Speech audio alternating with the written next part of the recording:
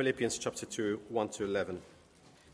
Therefore, if you have any encouragement from being united with Christ, if any comfort from his love, if any common sharing in the Spirit, if any tenderness and compassion, then make my joy complete by being like-minded, having the same love, being one in spirit and of one mind. Do nothing out of selfish ambition or vain conceit.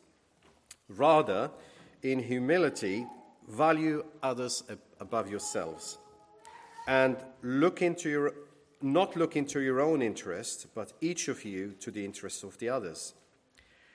In your relationship with one another, have the same mindset as Christ Jesus, who, being in the very nature God, did not consider equality with God something to be used to his own advantage.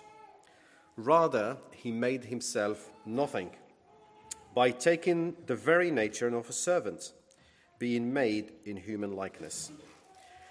And being found in appearance as a man, he humbled himself by becoming obedient to death, even death on a cross.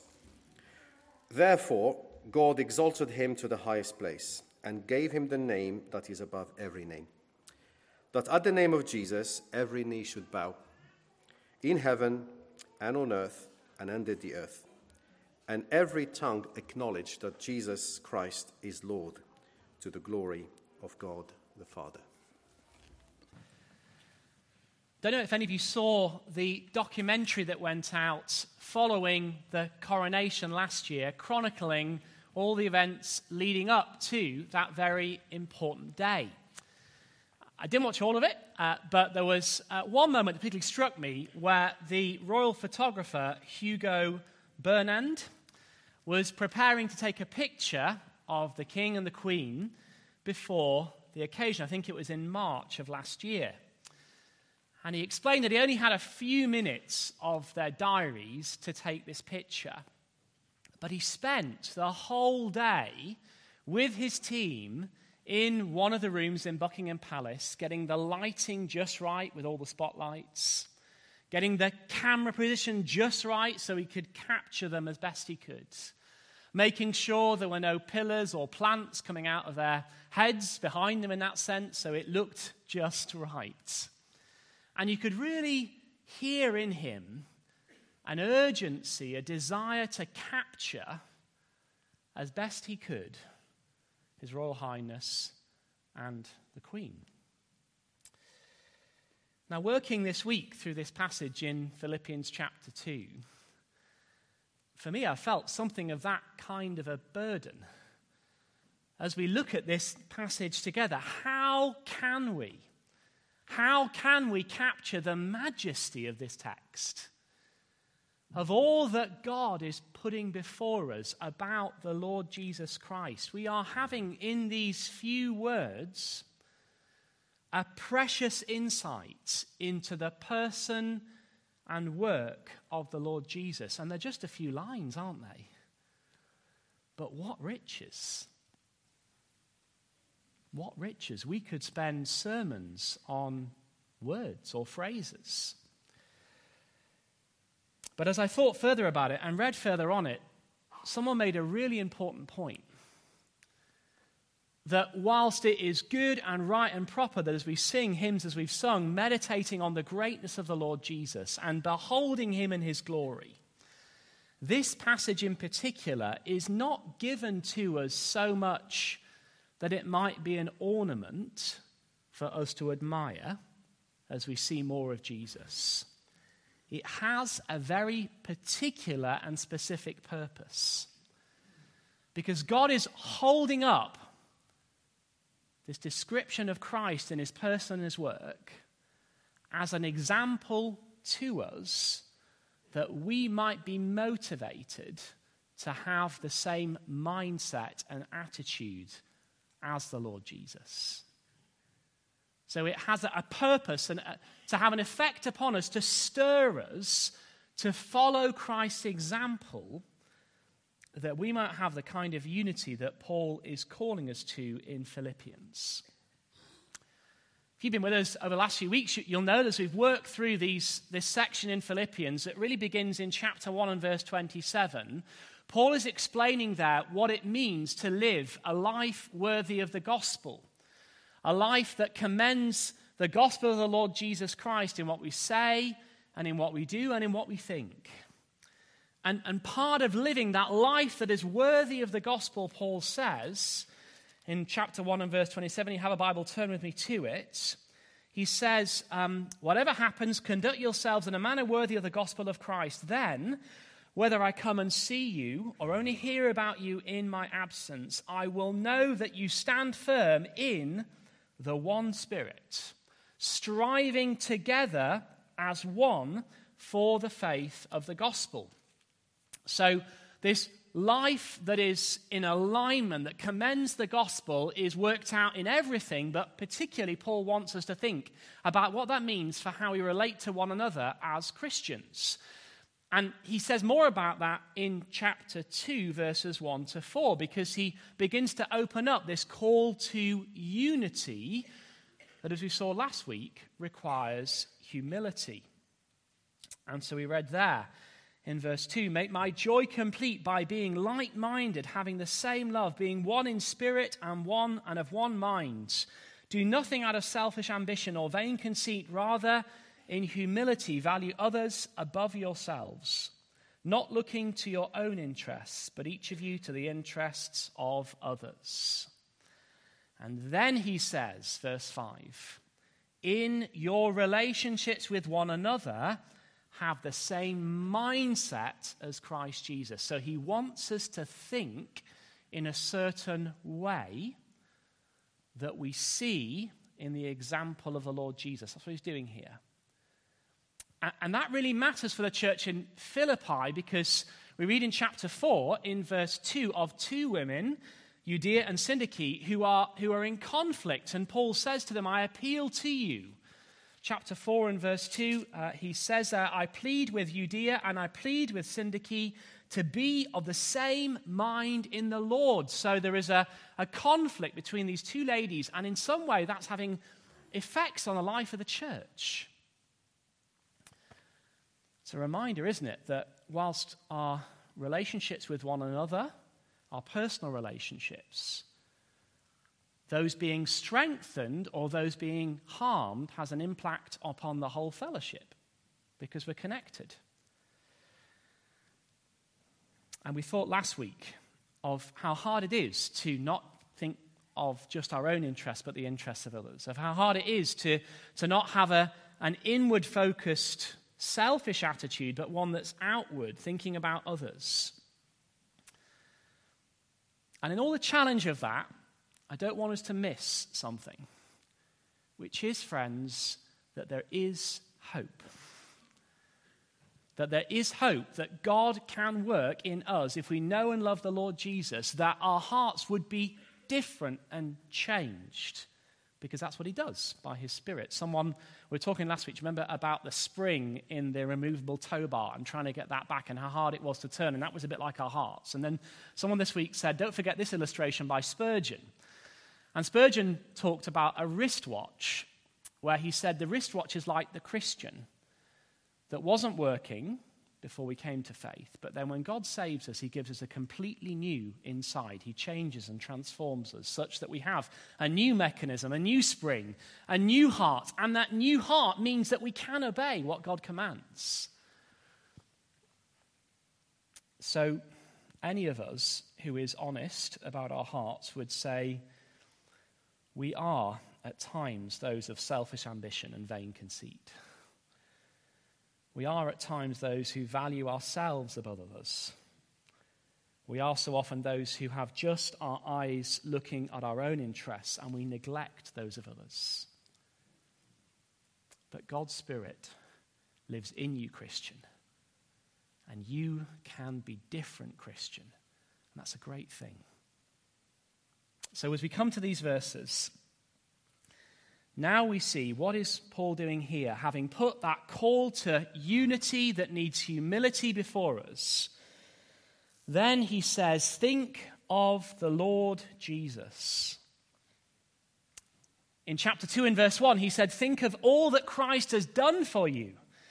Spoke there of the encouragement of being united with Christ, of the comfort that comes from his love, of the common sharing of the Spirit and the tenderness and compassion of Christ. And friends, if there's anything that will melt our cold, selfish hearts, is it not the warmth of verse 1?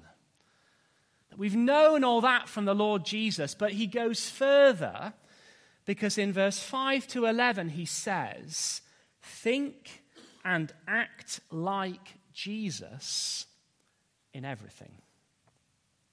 Have the same mindset as Christ Jesus. So if we're going to do that, to think and act like Jesus in everything, we need to know what Jesus did. And that's what he holds out for us in verses 6 through to 11. We're going to have 2 points this morning. We'll look at verses 6 to 8 and consider what Jesus did. And then we'll look at verses 9 to 11 and consider what God the Father did for Jesus. And they will both help us, I pray, as we seek to grow in that humility and unity which God calls us to. So let's think first of all that if we're to think like Christ, we are to look at what Jesus did. Look at what Jesus did.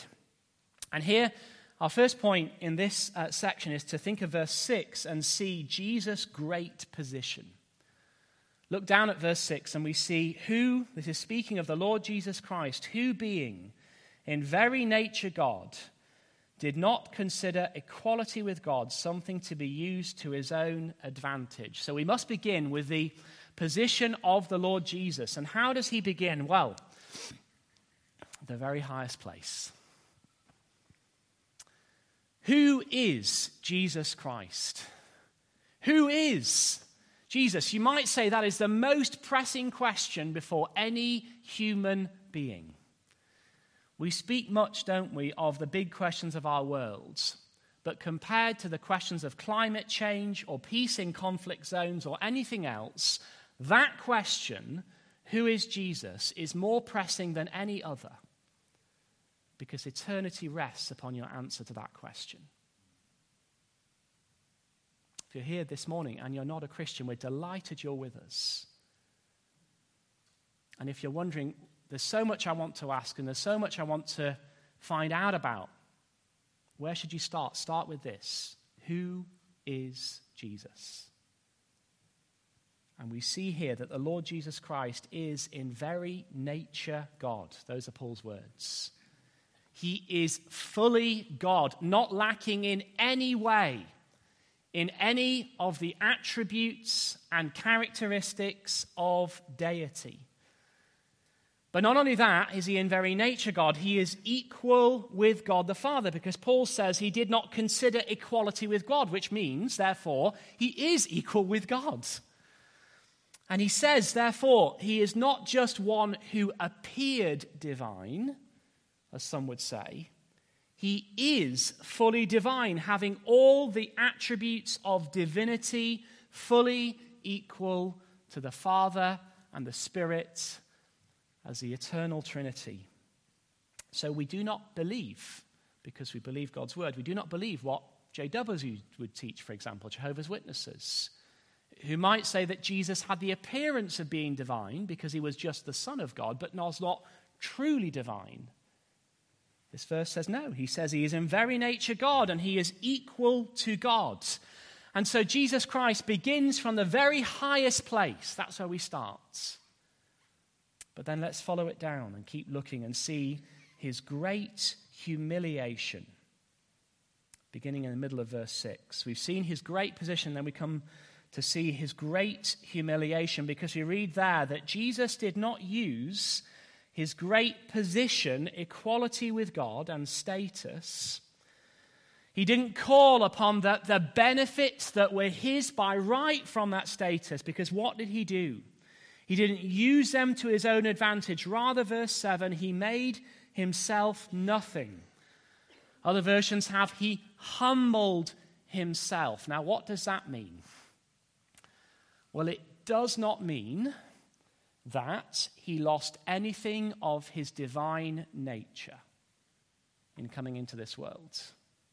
It does not mean in making himself nothing that he lost anything of that. But rather, we might say, and perhaps better translate it, he humbled himself.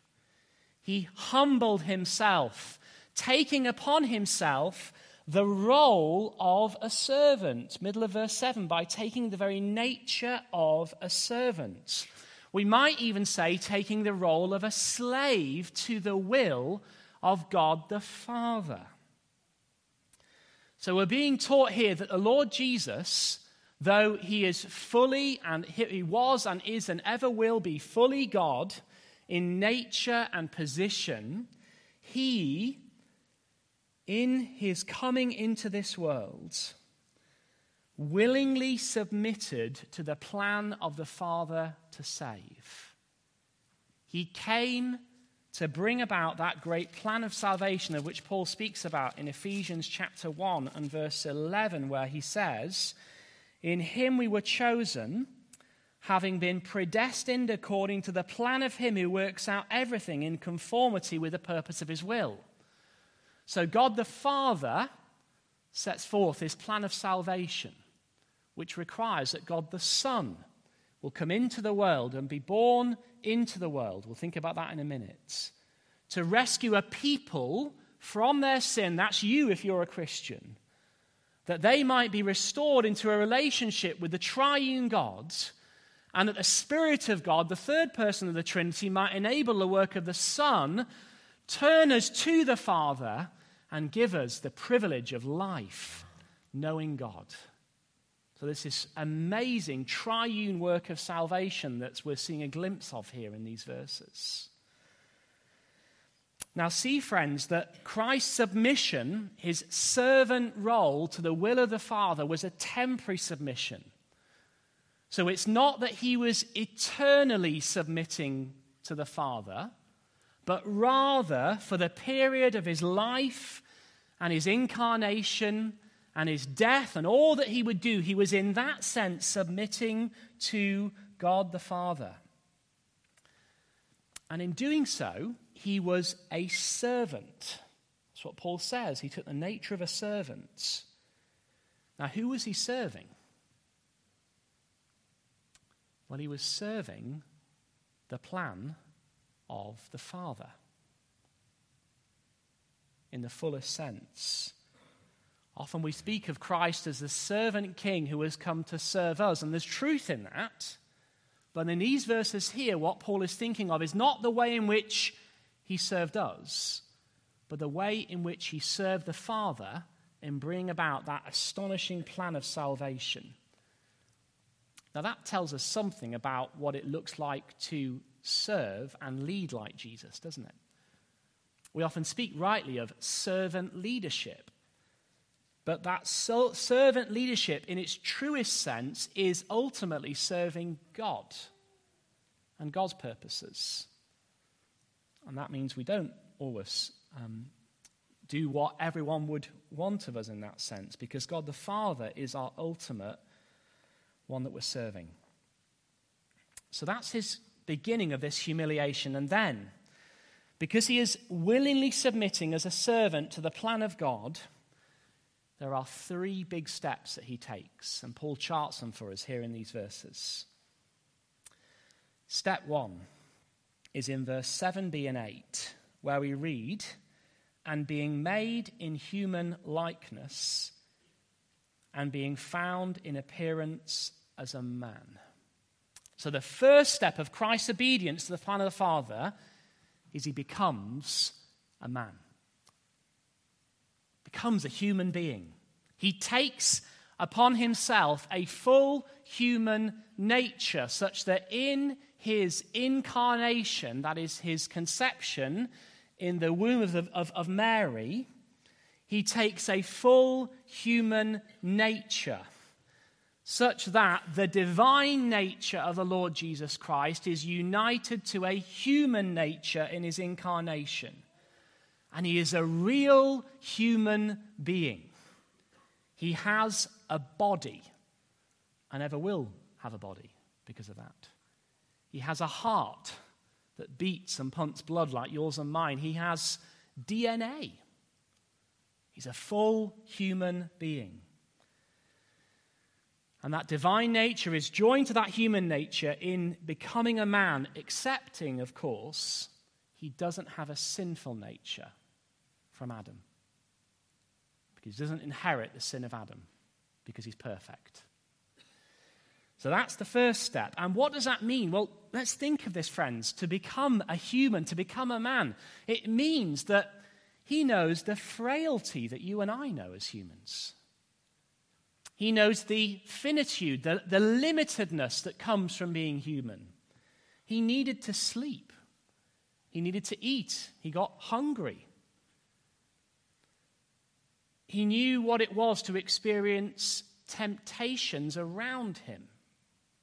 Not in his heart, because he had no sinful nature, but around him in the world. And the devil tried that, didn't he? He knew what it was to experience human weakness, to experience human sickness, to experience human suffering and pain. And that's just the first step. The divine Son of God becomes a man. But here's step 2, and it's in the end of verse 8, because we read that having become a man, he humbled himself by becoming obedient to death. So he obeyed to the point of death. And you might say that is the ultimate act of obedience, isn't it? The Father has sent him into the world to do a work, and that work requires that he will give his life for his people, because our sin demands judgment eternally. And the Son of God comes as a man and then dies on the cross in obedience to the plan of the Father. And is an ultimate act of obedience, isn't it? You know, sometimes we read horrible stories in the news of cult leaders who have many followers, and what do they ask them to do as the ultimate act of obedience? It's to die, isn't it? Now, that's a sinful thing, because that's not for us to ask of other human beings. But God the Father, to accomplish his great plan of salvation, because there is no other way to rescue you and I from our sins, sends the Lord Jesus Christ to die for us. It is the ultimate act of obedience in giving up his life for our salvation. The ultimate humiliation is for the eternal and infinite God, Jesus Christ, to die on the cross. But it's not just that, friends. That's step 1, he becomes a man. That's step 2, he's obedient to death. But then there's a third, and you see it there at the end of verse 8. And become obedient to death, and then Paul emphasizes, even death on a cross. So he dies, and he dies on the cross. Now, why is that important? Well, it is because of the shame of the cross. The cross was a means of execution reserved for those whose actions were so evil and displayed such wickedness that the state, the Roman authorities, took away your life. And it wasn't a quick, painless death. It was long, extended, excruciating agony. I won't tell you the details because there are young children present, but if you want to think more of what Jesus went through in dying on the cross, go and read something about crucifixion, and you'll get an insight. And it's true, isn't it? Sometimes, and there's nothing wrong with it, but people might wear a cross around their necks as jewelry. But it's a gold cross. It's a smooth cross. It's nice, really, isn't it? That wasn't Jesus' cross. Jesus' cross was rough wood. Jesus' cross had cheap iron nails driven through his hands and his feet. Jesus' cross had a crown of thorns on his head. You might say it's more like a guillotine, though it was longer than that. It's like wearing a guillotine around your neck. Horrible. Such was the death of the Lord Jesus. And why did he die, friends? He did not die to identify with those who had died that way. He did not die as a picture, ultimately, of perhaps sacrifice and giving your life, and he might motivate others to that ultimately. Why did he die in that fullest sense? He died to save you from eternity in hell.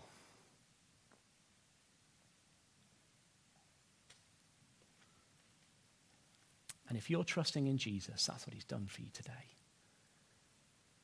No one started so high. No one ended so low. Such was the work of our Savior. And he did that, friends. Let's come back to the bigger picture here. He did that because he had a mindset. He had a way of thinking. So here's the key thing for us to grasp. What Paul is doing in this passage, and what God wants us to feel this morning as we see it, is not to look on and think we are to replicate or repeat the sacrifice of Jesus, because that's done once for sins. But rather, that we might have that same spirit of obedience to the will of God that Christ had. That's what he wants us to feel.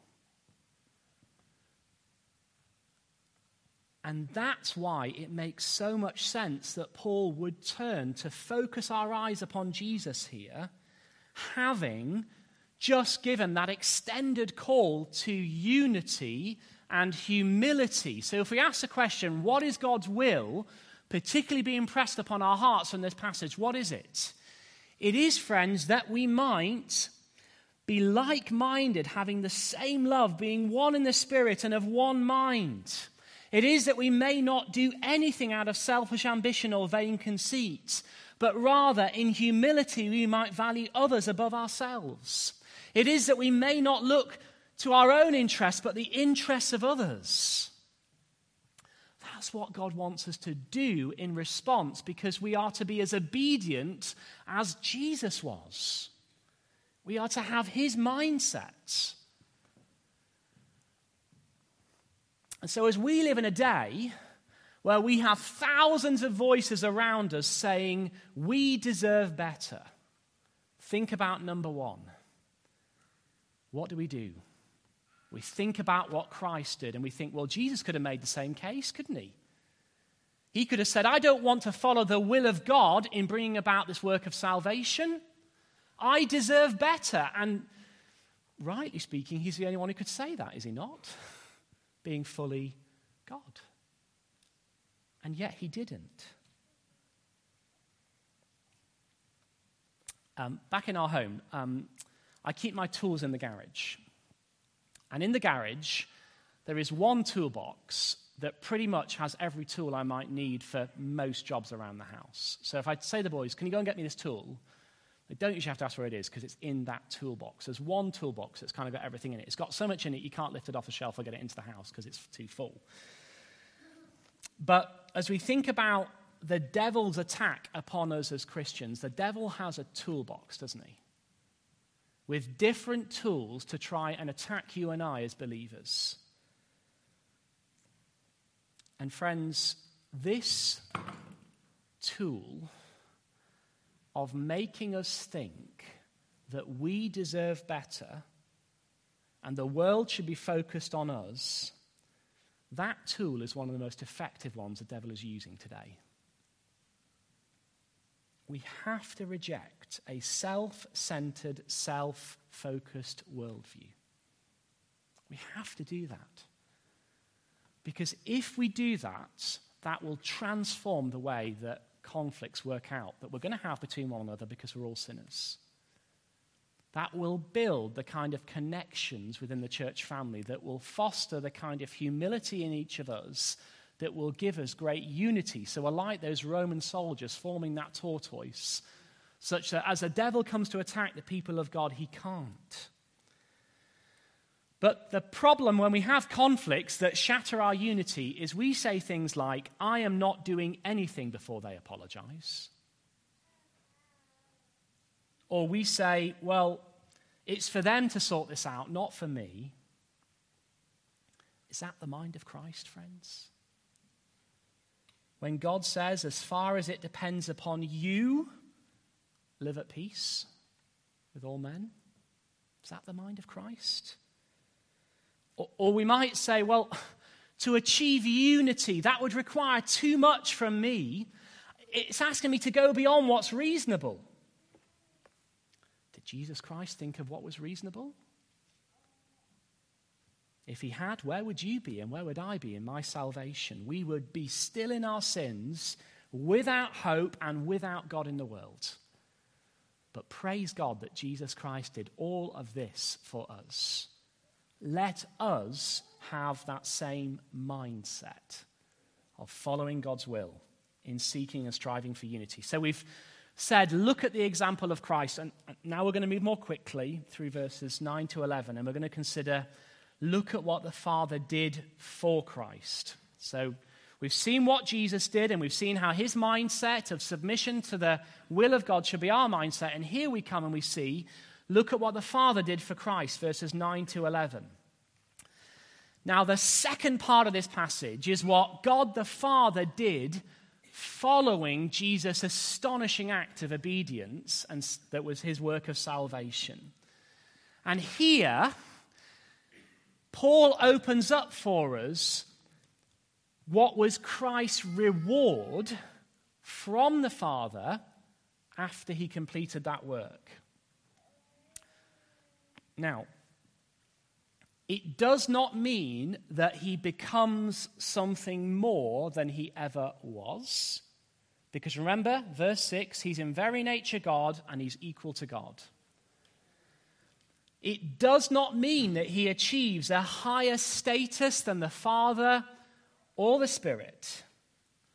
But I think the way that we need to see these verses, in verses 9 to 11, is that there is a new display of the glory of Christ because of his amazing work of salvation. If we want to think about more of this, if you jump with me in your Bibles to John 17, Jesus touches on this as he prays that he might be glorified.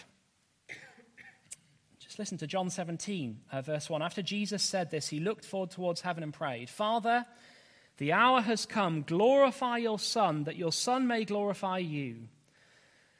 That you granted him authority over all people, that he might give eternal life to those you have given him. Now this is eternal life. They know you, the true God, the only true God, and Jesus Christ whom you have sent. And then look at verse 4. I have brought you glory on earth by finishing the work you gave me to do. That's verses 6 to 8.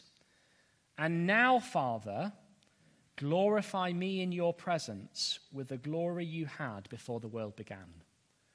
That's Philippians 2, verses 9 to 11. So what do we see here? What does the Father do for Jesus? Well, let's look quickly, and we need to move quickly, but it's wonderful to see. Verse 9, he is given the supreme position. Verse 9, therefore God, following his work of salvation, exalted him to the highest place. So after his life and his death and his resurrection and his ascension into heaven, what does he receive? He receives the highest place. He is exalted to the highest place. He was and he is enthroned in heaven now. That is Jesus Christ. Supreme position. But then also, look at verse 9. Supreme title. He is given the name above every name.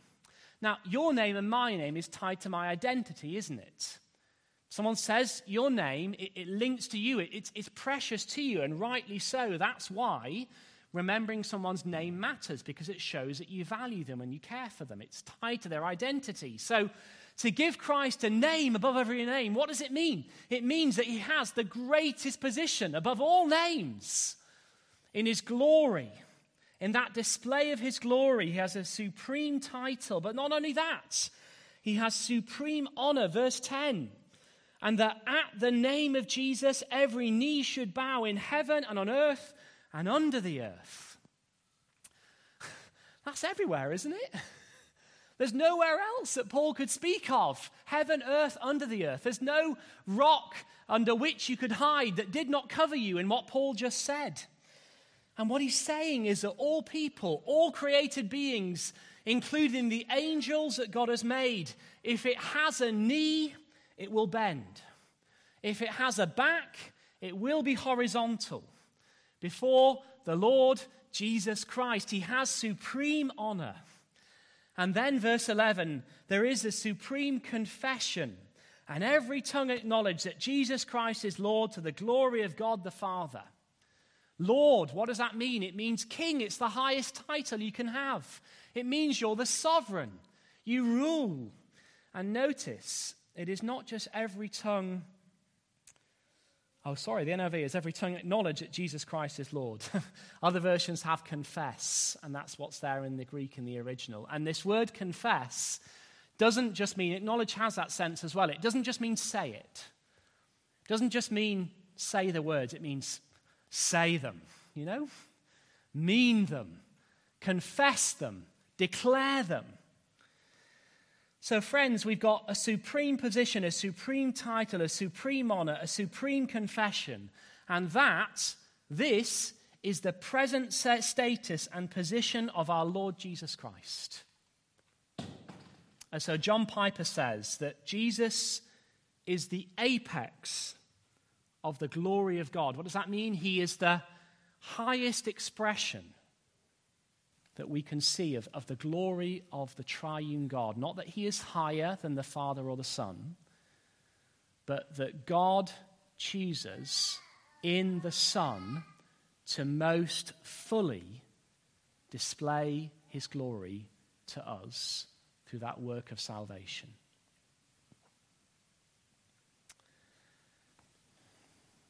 And Jesus' status has unending implications for your life and my life. Because he has supreme position and title and honor and confession, that means something today and every day. It means I will worship him as Lord in everything, and I will not worship anyone else as Lord, in heart, in speech, and in life. It means I will stop bowing down to false lords, wherever they may be. If they're in the crowd, I will not follow the fads and fears of my friends when they conflict with the authority of Jesus Christ. I'll serve him and him alone. In the world, I will not bow down to pop stars memorizing their lyrics rather than God's word. I will not bow down to sporting heroes obsessing over their stats in fantasy football more than I am burdened for the teaching of Scripture and God's word. I will not follow lifestyle gurus hanging on their every word and instruction for life when God's word is sufficient that I might be equipped for every good work.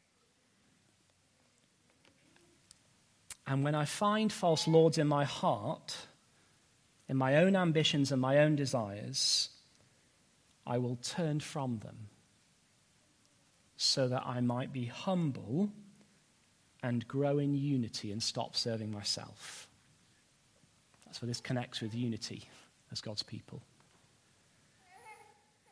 Friends, there is no one greater and there is no name higher than the name of our Lord Jesus Christ, which means he gets all of me all of the time. And your life and my life, if you know and love Jesus, if you've trusted him, and I hope you have,